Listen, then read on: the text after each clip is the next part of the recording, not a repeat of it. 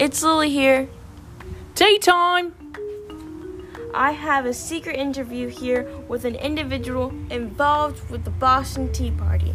So a few days ago, on December 16, 1773, our friend here worked with a group of people to raid some ships and pour the tea overboard into the Boston harbor. Tell us what happened, mate. Late at night, around 7 to 10 p.m., hundreds of us dressed up like local Indians and boarded 3 ships in the Griffin Wharf and threw all the cases of tea overboard. You see, we were pretty mad, being unfairly taxed by the king and country. They were trying to take over our businesses.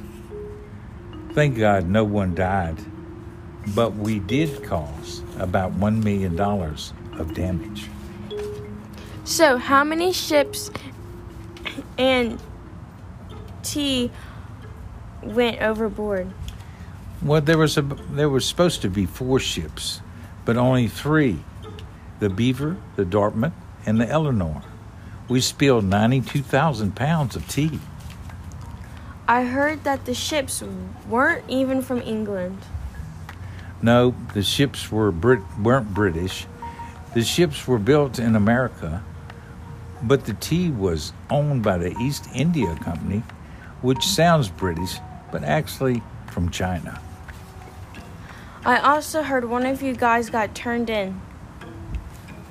Well, there was a secret tip given about someone involved in this particular war, and he was tarred and feathered. Ow!